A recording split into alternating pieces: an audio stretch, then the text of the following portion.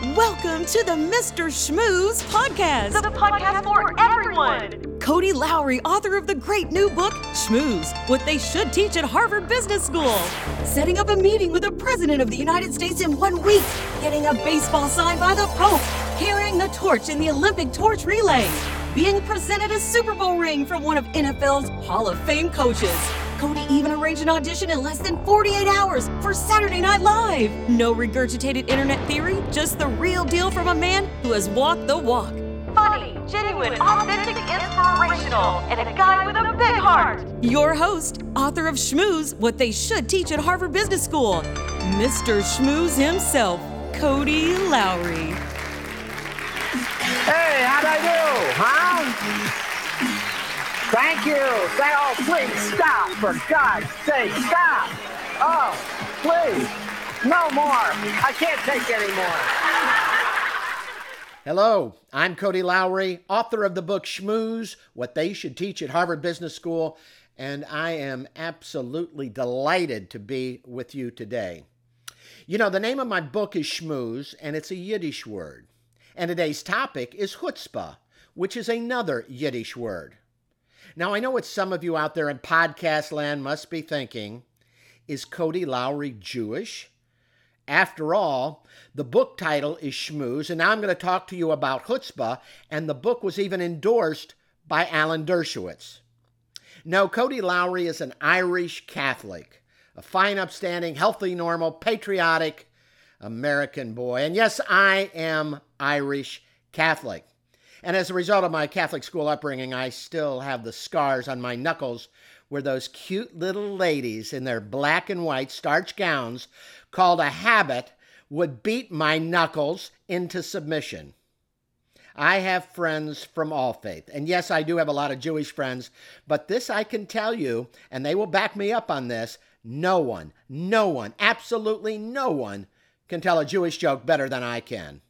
4 Jewish ladies. They were just finishing up lunch at a fancy New York restaurant. The maitre d' approaches them. So, ladies, was anything okay today? Come on, that was funny, right? All right, I got one more for you. Jewish grandmother and her grandson Benjamin. They were getting ready to take a walk on the beach, and the grandmother's daughter said, "Ma, be careful. You know little Benjamin, he might run off." She said, "Will you stop? For God's sakes, I've raised 4 of you kids. You don't think I can take care of Benjamin?" So they're walking on the beach, and all of a sudden, big giant wave comes and takes both of them into the ocean. It throws the grandmother back on the beach, and she gets up and she looks around. "Benjamin! Benjamin, where are you, Benjamin?" And finally she looks up in the sky in desperation. She says, "Oh, dear God, please, I beg of you, please help me find Benjamin." And all of a sudden, she looks down, and there's little Benjamin. She looks him up and down. She turns him around. She looks back up at the sky. She said he had a hat. Now, come on. That is funny. And so our topic today is chutzpah. Chutzpah, it's the new charisma, because today, charisma alone will not make it happen. Now, before we get started on chutzpah, I want to give you a little clarification on the word schmooze. Schmooze is a Yiddish word that means to chat idly in a friendly, persuasive manner so as to gain favor in business or connections. And for many, schmooze takes on a negative connotation. They think of Eddie Haskell. Eddie Haskell, by the way, was Ken Osmond, who just left us this year. But if you remember the TV show Leave It to Beaver, he was the wise-cracking kid that was always up to no good until Mrs. Cleaver walked into the room. "Hello, Mrs. Cleaver. Wow, what a beautiful hat you have on today." And so Eddie was kind of a schmoozer in the real definition of the word. In the book Schmooze, I've redefined the word. There's 25 different new definitions of schmooze in the book. Making a great first impression, a winning smile, building relationships that last, looking out for the little guy, having fun, and laughing at yourself. So today I want to talk to you about chutzpah and how you might be able to develop a little chutzpah in your own life. Chutzpah. What is chutzpah? Well, it's another Yiddish word that means supreme confidence, nerve, gall. Here's an example. It took a lot of chutzpah to stand up to him the way she did.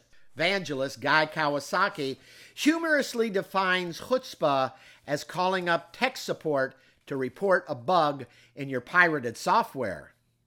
My favorite example of chutzpah is a young man who kills both of his parents, and then he throws himself on the mercy of the court because he's an orphan. Alan Dershowitz, who wrote the 1999 best-selling book, Chutzpah, defined chutzpah this way.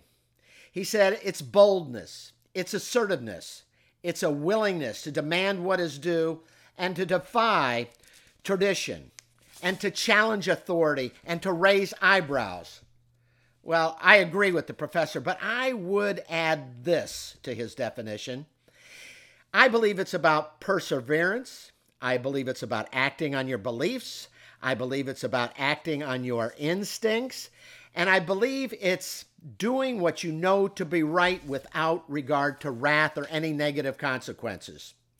In short, ladies and gentlemen, it's about having a pair. You know, the entertainment industry is loaded with people who have chutzpah, people who didn't have an easy path to the top, and those who had doors closed in their face. But you know what? They persevered because they believed in themselves, and they succeeded. Long before Sylvester Stallone was one of America's top movie superstars, he was a struggling actor. And I'm telling you this guy really struggled. Back in the early 70s, Stallone was living in a one-room apartment that was so small, listen to this, you could open the front door from his bed. Now that's what I would call small. In fact, he was so down and out that he actually sold his dog for $25 just so he could buy a little food. You know the rest is history. Inspired by the fight between Muhammad Ali and Chuck Webner, he wrote the iconic screenplay Rocky. The good news for Stallone was that the producers he pitched the screenplay to, they absolutely loved it. But unfortunately, they did not want Stallone to play the role of Rocky. They wanted Ryan O'Neal, Burt Reynolds, James Caan, Robert Redford, anybody but Stallone to play the lead. You know, he was originally offered $25,000 for the screenplay, of which he turned down. Well, the producers kept upping the ante until they got to $375,000. And guess what? Sylvester Stallone still turned them down. You see, if the movie was going to be made, Stallone was going to play the lead. Now we're talking the early 70s, and Sylvester Stallone turned down $375,000, which in today's world would be about $2 million. Now I want you to think about that just for a minute. Many of us, including myself, would not turn down $375,000.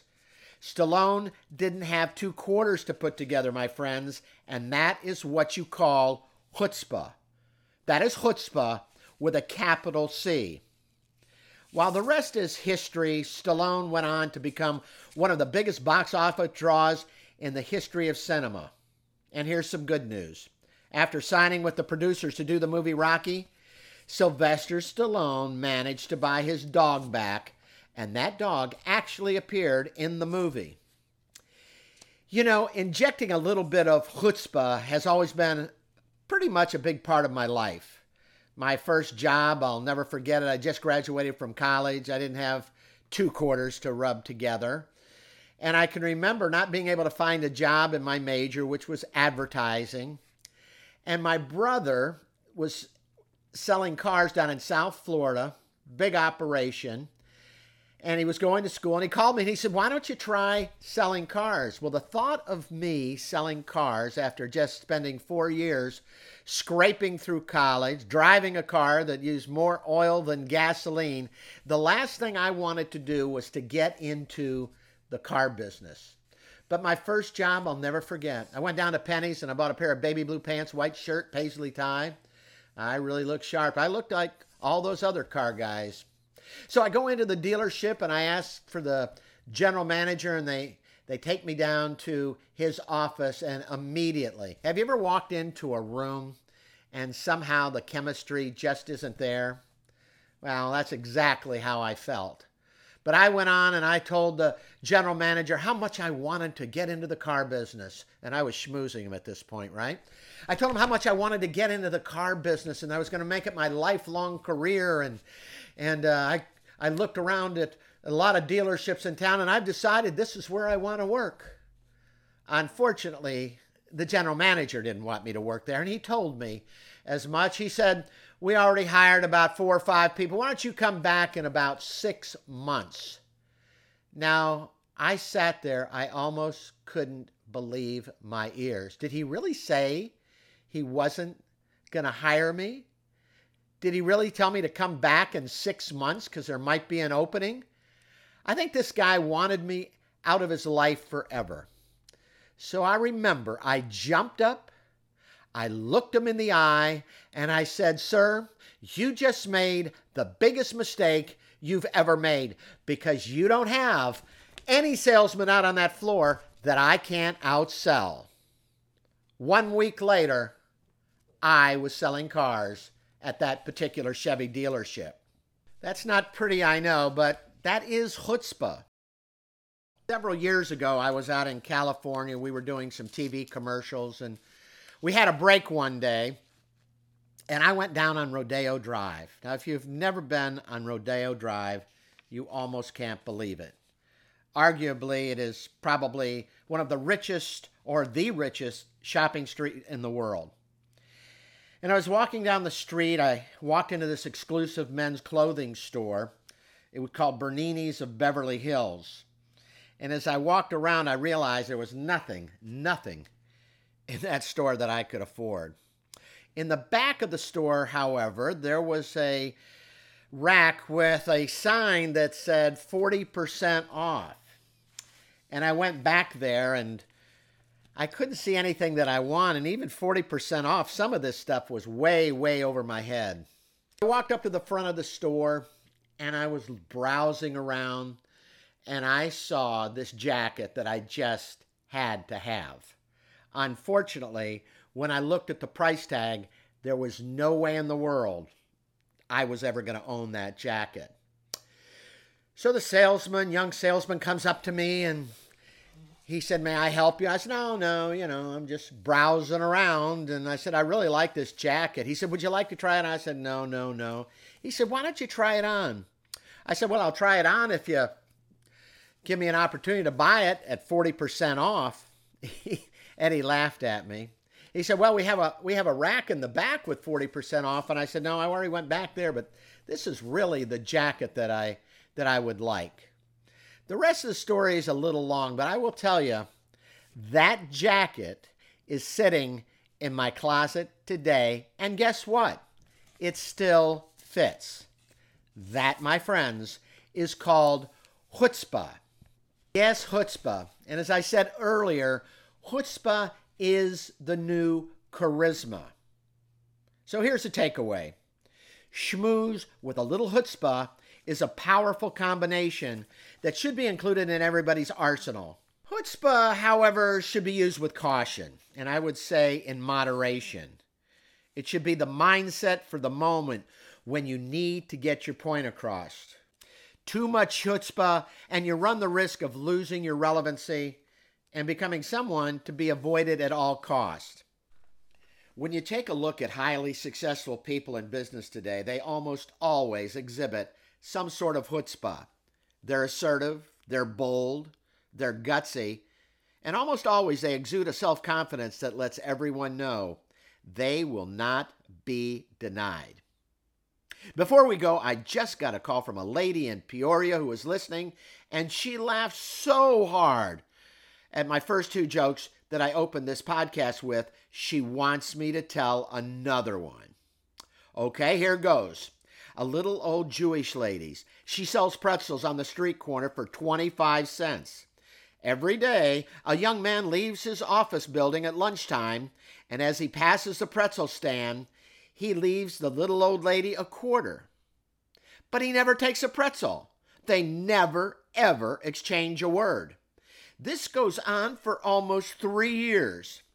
One day, as the young man passes the little old lady's stand, he leaves another quarter as usual. The pretzel lady finally speaks to him. Sir, I appreciate your business. You're a very good customer. But I have to tell you that the pretzel price has gone up to 35 cents. Oh, come on. That's funny. You know what? I think I'm going to get a laugh track. At least it'll make me feel good. Before we go, I want you to know that I'm putting together material for a new book, and the title is going to be called Schmoozers We Love. So if you will, please indulge me, and when it's convenient, would you email me and tell me about that special schmoozer in your life? Maybe it's somebody in your family. Maybe it's a member of the clergy, somebody who lights up the room. But first and foremost, they have to have heart, and they have to care about the little guy. So I'd love to hear from you. Please take a few minutes and email me. If you have a picture, that would be great. My email is myschmooze@gmail.com. That's myschmooze@gmail.com. I can't wait to hear about some more schmoozers in this world. Or if you'd like, you can text me, 813-310-3962. That's 813-310-3962. And remember, please review on iTunes and share this podcast. Well, I've enjoyed this show, and I hope you did too. Don't miss our next podcast when I talk to you about the importance of persistence and what a difference it might make in your life. Persistence. How to keep going when everyone and everything tells you to quit. I'm Cody Lowry, and may the schmooze be with you.